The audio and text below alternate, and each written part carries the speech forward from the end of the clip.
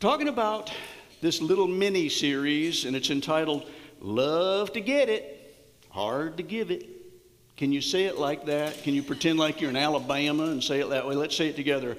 Love to get it, hard to give it. Now, I say that with great love for my southern relatives, because I have some relatives. In fact, I have a couple in Vernon, Texas, and they sound pretty much like that. So they know I'm doing it with love. Okay. But we're going to look at something else that we find sometimes hard to give to others, but we really, really like it when people are giving it to us, and that is forgiveness. I've told you this story. I'll give you the really capsulized version because it plays in so nicely with how it's going to, you'll see how it fits together. But my dad forgave me when I was in high school because I scratched the fender on his pickup truck. Or I should say, I allowed somebody to scratch the fender because I was trying to teach that cute 14-year-old flute player how to drive a stick shift. And she's the one who drove it into the chain link fence. But it was my responsibility. My dad forgave me. And the story he told plays into what we're talking about today because he said, you know, when I was your age, I had a very similar experience. And I didn't hear what the whole experience was until years later when I heard it from one of his siblings. And it turns out that he and his brother had gotten into an old car, that kind that had a crank in the front, and they were trying to get it to run, but they couldn't do it, so they were going to try to push it down a hill and pop the clutch, because that's how you can start those things. What they didn't know was that the brakes didn't work in that vehicle. So they did get it going downhill pretty fast, but it took a 4x4 post to stop it. So he said, because I have been given that kind of forgiveness and grace in my own life, I'm going to extend that same forgiveness and grace to you. So I'm forgiving as I was forgiven. Can you see where this is headed?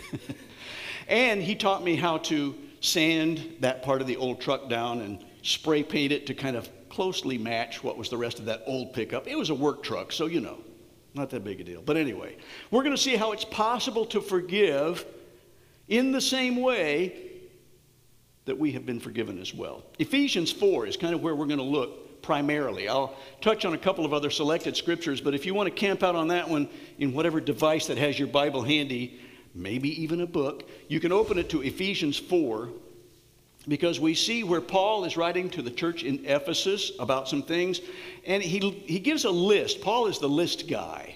I have mentioned that. In a number of his letters, he lists different qualities. Like in Galatians, we have the qualities that we know as the fruit of the Spirit. And here, I have titled this, his list of maturity markers. I think that kind of couches, essentially, it frames what he's trying to present to some of these folks to say, this is how you can tell if you're maturing in Christ. These are some of the things that followers of Christ will start to develop because the Spirit is pouring these qualities into your life because he is the one who does that for us. We can't manufacture them.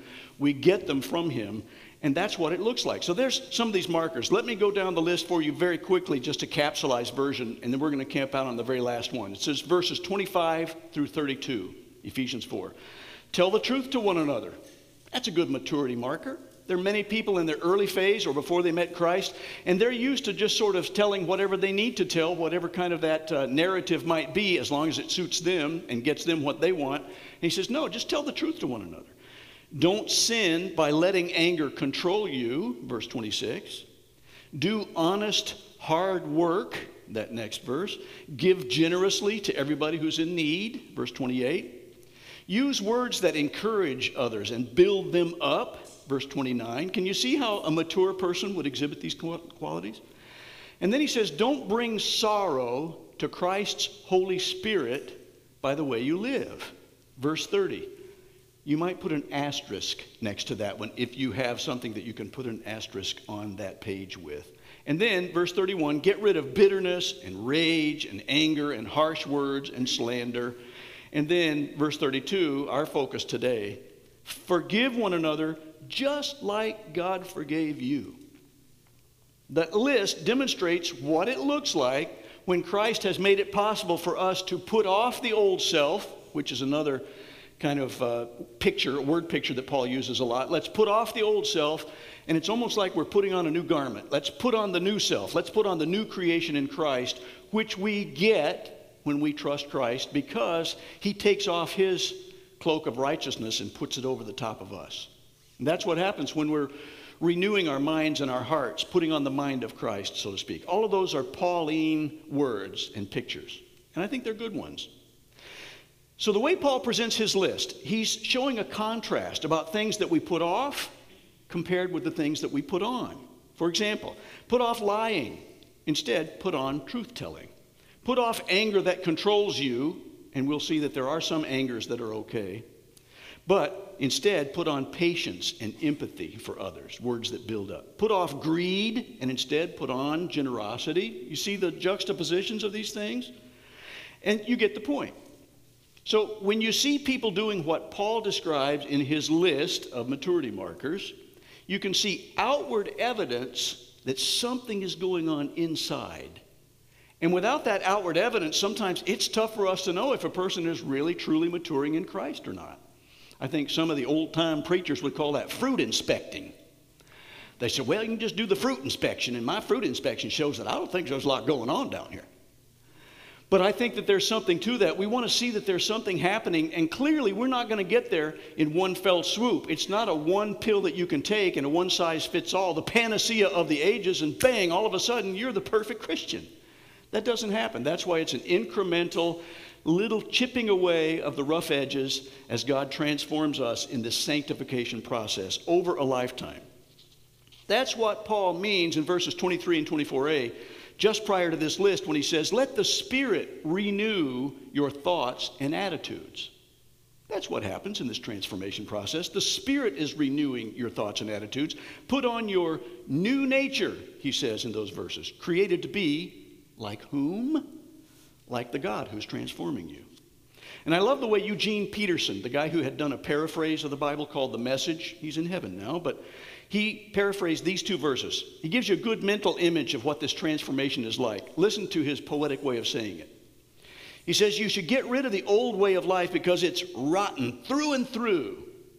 And then he says, take on an entirely new way of life, a God-fashioned life, a life renewed from the inside and working itself into your conduct as God accurately reproduces his character in you.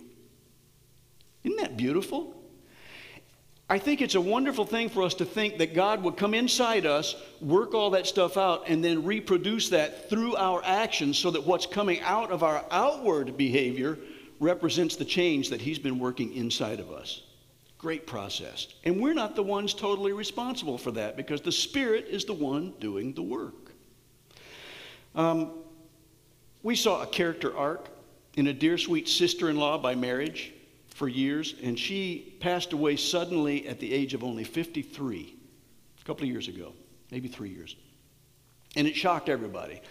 But Joy and I had visited with that brother and his wife in New Mexico where they lived at the time. He works delivering oil different places, and so they were living out in Carlsbad, and he had lots of routes where he'd go out to these rental places where he'd pick up the oil and put it in his truck and drive it over to this other place like that and stuff like that. And we got to hear Amy, and we got to see what she had become over the years.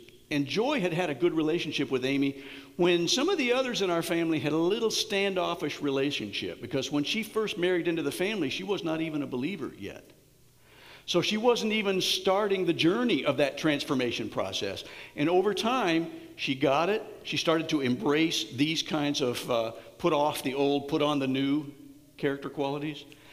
And she had loved a particular book that she was reading, and she showed it to Joy, and she was in a Bible study with some other people. And she was just a different person. You could hear it through her speech. You could see that all this list of maturity markers was evidenced in Amy's outward experience. So when we went to the funeral and we were at the little dinner afterwards in a church up in northern Michigan, some of the people were describing Amy, but they were describing the old Amy because they hadn't seen the years since she moved down into the Southwest. And Joy very kindly but very firmly said, that's not the Amy that I know. You knew the old Amy, but I know the Amy that had a new creation built into her by the Holy Spirit. And let me tell you about the Amy I know. And then Joy just went about sharing all these things that she had heard and known about the Amy that we got to know. And I'm so glad we got to know that before she went to heaven, because I have all the confidence in the world now where Amy is. I know she's in the Lord's presence because she had that outward evidence to show what was going on inside, and it was being expressed through her conduct. Let me do a brief ethical system comparison, because this is one of those apologetics items that we need to keep hammering down so that we understand there's a big difference between Christianity and all the other religions in the world. Christ dying on the cross makes everything different for them, but when you compare Christianity with other ethical systems, the Chinese ethical system expounded through the writings of Confucius, for example, or the Greek pagan ethical system, etc. You can see all these things, the Islamic ethical system.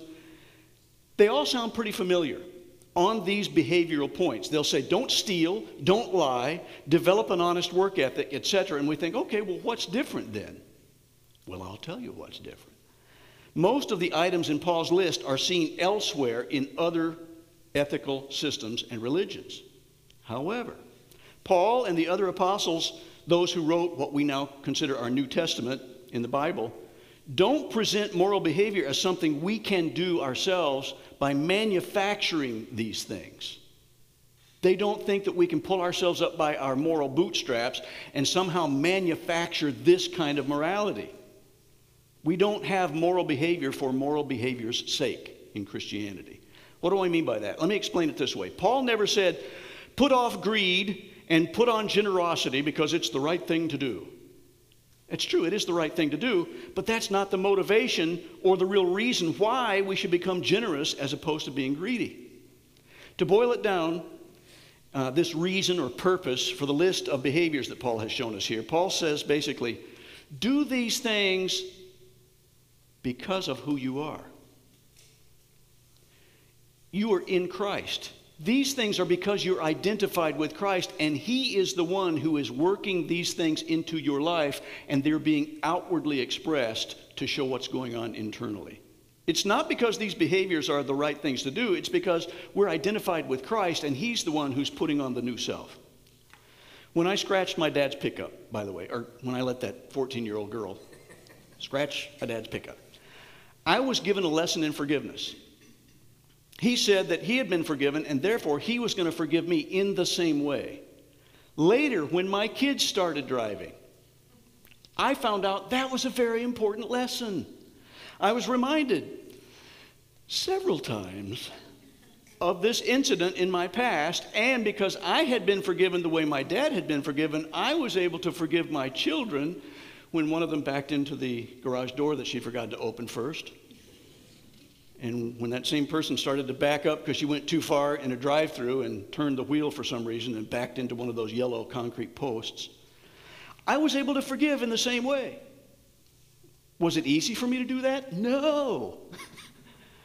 I wanted to give sermon number 237 on why you shouldn't drive that way. And if you went forward straight, why would you want to turn the wheel when you're backing up, for Pete's sake? But I did not give that sermon. Instead, I said, you know, my dad did something for me a while back, and because of that, I'm going to be able to do the same for you. Now, did you learn something from it? Yes, I did. Good. You're probably never going to repeat that mistake again, are you?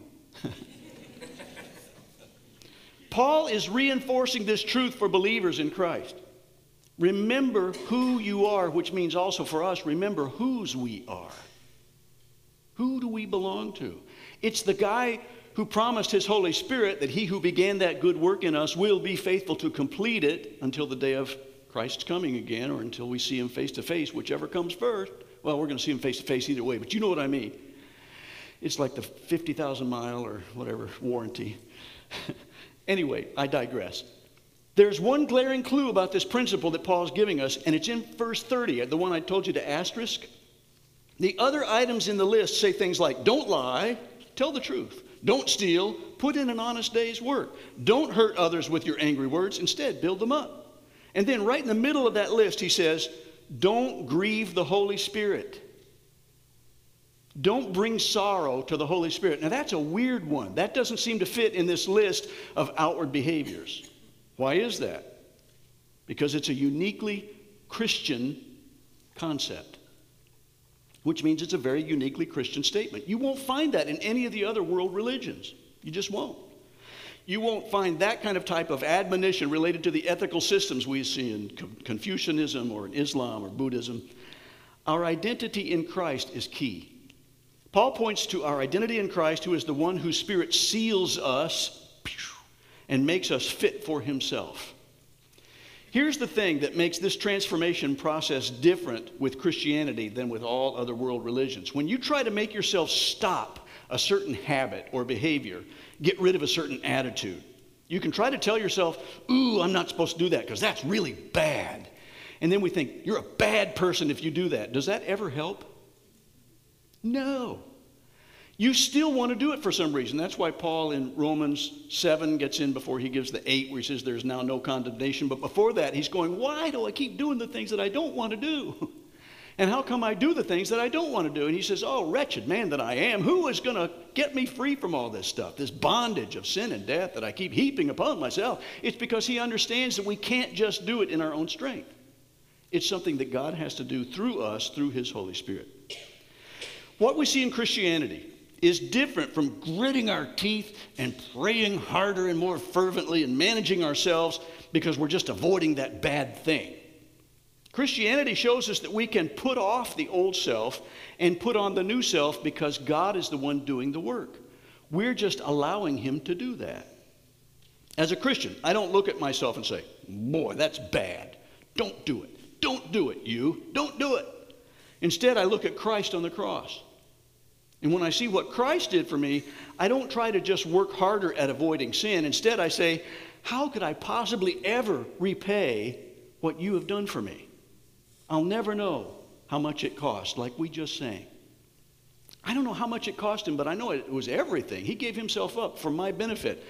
So there's no way that I can ever pay him back. What should I do? Oh, I know. I'll just love him back. You hear me say that a lot because it capsulizes the gospel. And I can say, what's the best way for me to love him back? I'm going to forgive others in the same way that he forgave me, which is why Paul is able to expound that for us. It's such a crucial, key thing for us to grasp. Do you know what I was doing when I forgave my own kids when they did things like damaging somebody else's car or maybe doing damage to a relationship by hurtful words or whatever? I was doing the same thing for them that my dad did for me back when I was responsible for scratches on his pickup. Because I have been forgiven, I'm going to forgive in the same way. The way we can forgive others then is not to look at ourselves and not to the person that we need to forgive. We're looking at the wrong people if we do that. Because there's always going to be the comparison game. And we'll always find reasons to say, yeah, but I'm forgiving you something that's far more valuable than the thing that you forgave me for. You know, we just get that crazy comparison game, which is fleshly and it's human. And we turn certain things into idols that way. We're looking at the wrong people. We need to look at Christ. That's why we need regularly scheduled, ongoing, consistent worship times. Corporate worship like we do on Sunday mornings in our culture. Or maybe good ongoing small group discussions around God's Word together. I think both are necessary. Maybe some good personal worship time, reading the Word, meditating on God's Word, putting enough in your mind so that when you have time for your mind to wander, it's wandering to the right places. All that is vital because then we're looking at Christ rather than looking at ourselves or at the person that I'm trying to forgive. The person that I had the hardest time forgiving, who hurt me deeply in a very public setting 30-something years ago, I was struggling with that. It was the sin I could not get past. It was the impossible thing for me to do until finally I realized God's Spirit is the only one who can do that through me. And when I saw that guy in a big box store, my first fleshly inclination was to sneak out behind the refrigerators and go home. And I didn't do that. Instead, it was like the Holy Spirit grabbed a hold of me and went... And I found myself walking toward him with my hand outstretched, and in my out-of-body experience is saying, why are you doing this? And he reached and grabbed my hand, and I said, how are you doing, and how's your family? That's the Holy Spirit. I couldn't do that. I can't manufacture that kind of forgiveness. Only God can manufacture that forgiveness because he's doing a work in my heart, and it's outwardly expressed through my behavior. Our ability, and this is the good thing, our ability to forgive doesn't depend on us. Man, what freedom there is in that. It depends on who we are, and because we're Christ's, whose we are. Now, I've told you this story years ago. If Vicki Dixon can forgive, And if she can forgive that, how do I feel about the little things I have to forgive? She's the one that, because I have a cousin who was a prosecuting attorney in a southwestern state at the time, she got to know this lady personally. And so she said, you should write an article and find out what this person's story is like. And so I contacted her. We had a phone conversation. She was not very logical in her thinking. She had that spaghetti brain where it rambled a lot. And you know what that's like. She touched on all the points, but there's a lot of stuff in between the points.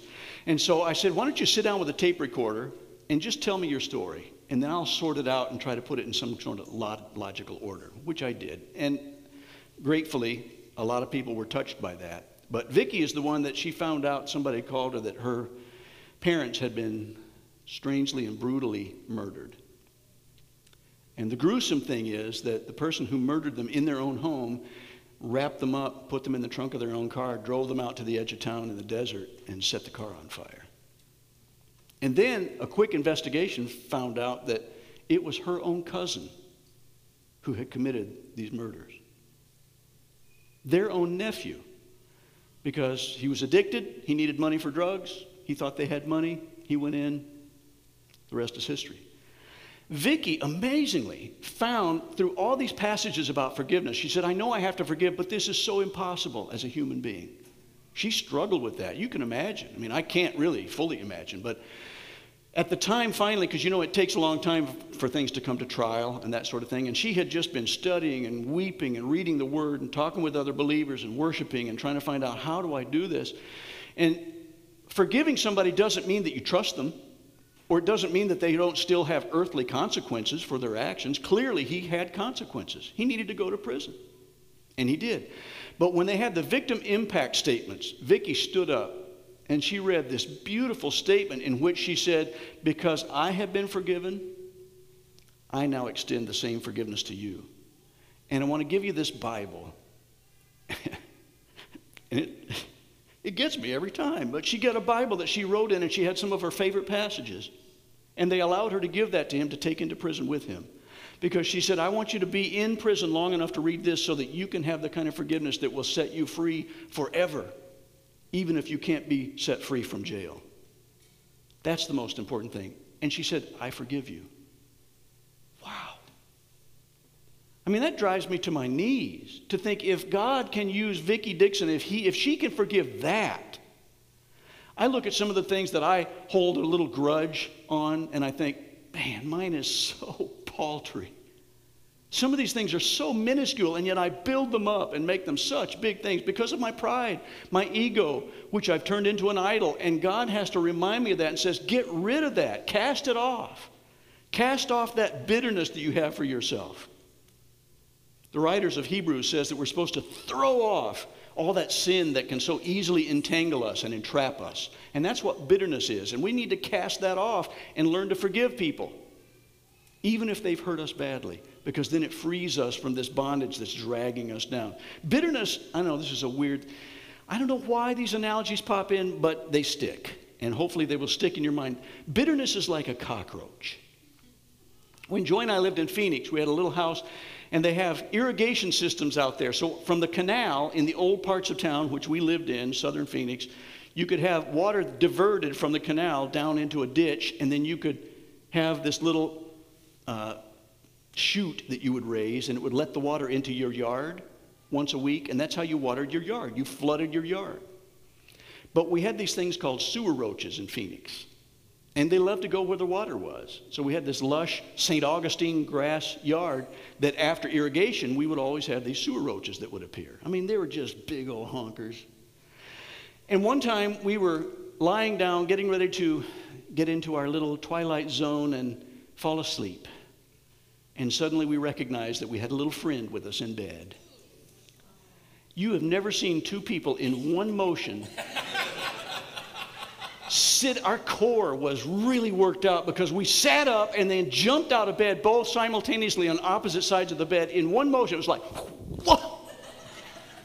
We were ninja. It was so cool. And then I did what every good, brave person did. I went and got a wet wash rag, and I pelted that thing against the wall until I killed him, and then I could carry him out and throw him away. But it was just one of those, yeah. That's what these sins that can so easily entangle us, like unforgiveness, like bitterness that we keep hanging on to, we ought to throw them off like a cockroach. So here's the thing, folks. If the Holy Spirit starts to bring to your mind a red flag, if it starts going that little whoop, whoop, whoop, now he may not sound like that in your brain. He has a different alarm system for different people, but he'll get you in your own alarm system. And if you start to sense that, to think, ooh, I'm saying really nasty things, and I still have that desire for that person to hurt the way I was hurt, that's bitterness. You've got to cast that thing off. I say this from personal experience, because when I have finally managed to do that, and I can clearly pray for that other person and say, God, I really want them to come into a full awareness of what they've done, and that they understand that what they did was sin, so that they can grow through that, be forgiven from that, move forward, cast off the old self and put on the new self. I want that for them, instead of I want them to be hurt like I was hurt. If I start feeling those feelings again, I need to cast it off like a cockroach. And so carry that nice, beautiful mental image with you about forgiveness. Parenting forgiveness, we've all done that. Parents, you know that. Let me aim this teaching for parents for just a minute or two. If we parents never get angry, something's wrong. There are things that ought to make us angry. Now, Paul says we're not supposed to let anger control us. So that doesn't mean that we can just push it away. Our rule of thumb, and this is from Joy, I love that. She's such a good parent. But she would say, it's okay to be angry. You can talk it out. You can even go in your room and cry. You can even yell if you need to, yell into a pillow or whatever. It's okay. You need to express that stuff. But as long as you're using your words, that's a productive way of being angry. So go be angry. But you can't hurt yourself, which means that you can't do anything that would harm yourself, bang your head against the wall or whatever. And you can't hurt things or other people. So as long as it doesn't do harm, be angry. That's okay. There are things that do that. And I think that was a good rule of thumb. And we weren't perfect parents. Our kids would say, yeah. And there were times when my anger had more to do with my pride than it did with a teachable moment and a discipline that teaches. And so at times I had to come to them and say, I was over the top in how I responded, and I'm sorry. What you did was wrong, and you should have been disciplined, but I allowed my own anger to get the best of me, and I apologize for that. And I think that drew us closer together.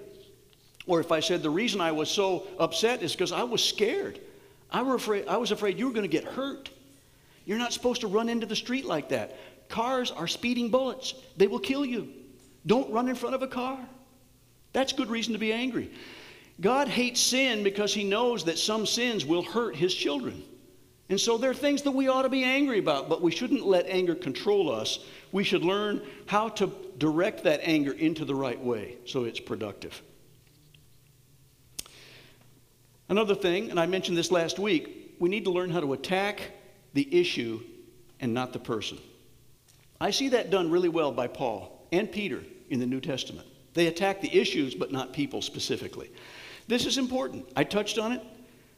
Same thing with our kids. We start to evaluate ourselves early in the process so we can objectively attack the problem, and we can hopefully say, this is what will happen if you do this, and we don't want that to happen. And so the problem is, we need to identify things that you need to change so that you don't get hurt, rather than just flying off the handle and being angry, because they might not even know what you're angry about. We need to figure out what we're angry about and communicate it clearly. So when we understand what we're supposed to be angry at, sometimes things that anger God, then when we explain what we're angry about, it becomes a teachable moment, and that's when real discipline happens. And it's a spiritual maturity skill. I'm still struggling with it. Most people who meet me today, and they know me for a short time, they'll say, you are such a calm person. And I say, if you only knew. If you only knew what I struggle with on a daily basis, sometimes internally, but doesn't get expressed outwardly, or what I used to be like early in that character arc stuff, I've come a long way, baby. But I also know that I still have a long way to go, because there are still things that can trip my switch. I think all of us probably are aware that there are things in our lives that God is still working on, and I'm glad that he does. So here's a good phrase, and I like this one. Don't blow up or clam up Own up. Don't blow up or clam up. Just own up. Because blowing up doesn't seem to help. In fact, if anything, it usually just kind of makes a storm for a time, and then we all walk away and we pretend like the storm didn't happen. Problem's still there. Or if we clam up, same thing. We're just waiting for the storm to brew until it finally explodes. Problem's still there. But if we learn to identify what it is we're actually angry about and we can communicate that clearly, now we're on the way towards some forgiveness and healing. And then sometimes we're the ones who need to ask forgiveness.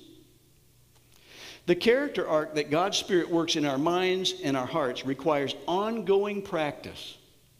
Spiritual disciplines help us do that. It puts us, I like to think about this, if you look at some of these travel channels and you see people that go to some gorgeous paradise kind of place, maybe like Hawaii, I don't know, and there's waterfalls coming down, and you go into the shallow pool of cool water that looks aqua in color, and they stand under that water and it just washes them and their hair looks pristine, and there's those little lights that are shimmering and stuff. That's what I feel like when we stand in the presence of the Holy Spirit, that His living water is just coming down and washing us clean, and He's starting that work of rebuilding inside of us that gets fleshed out in these maturity markers that Paul gives us for us in Ephesians 4.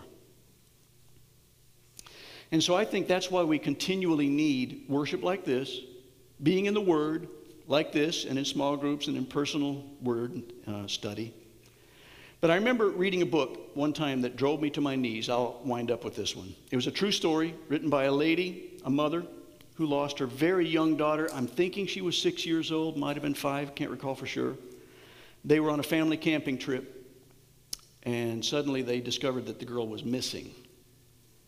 Scared spitless. And then a quick inspection of the area, they realized that there was a slit in the tent. Somebody had used a pocket knife and just reached in, took her out from her sleeping bag, and took off.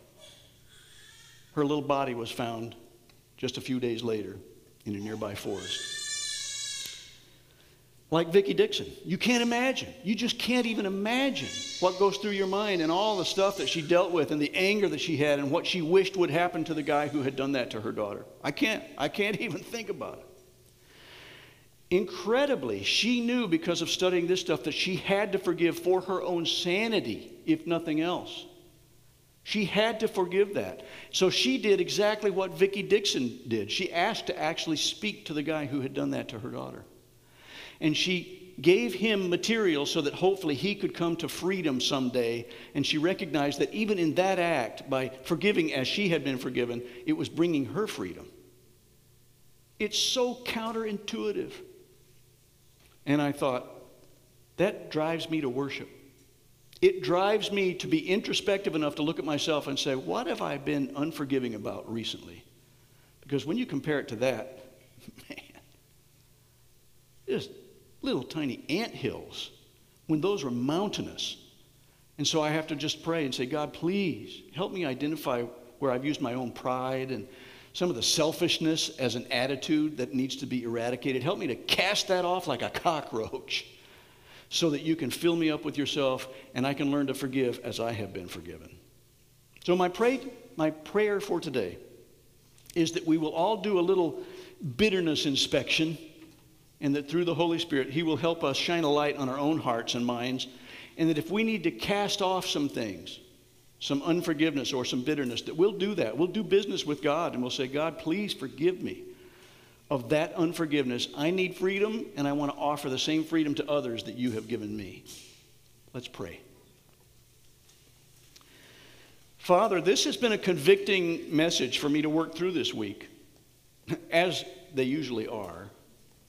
And I pray that you will have spoken to all of us as you've been speaking to me this week as well. And I pray that we'll find some freedom.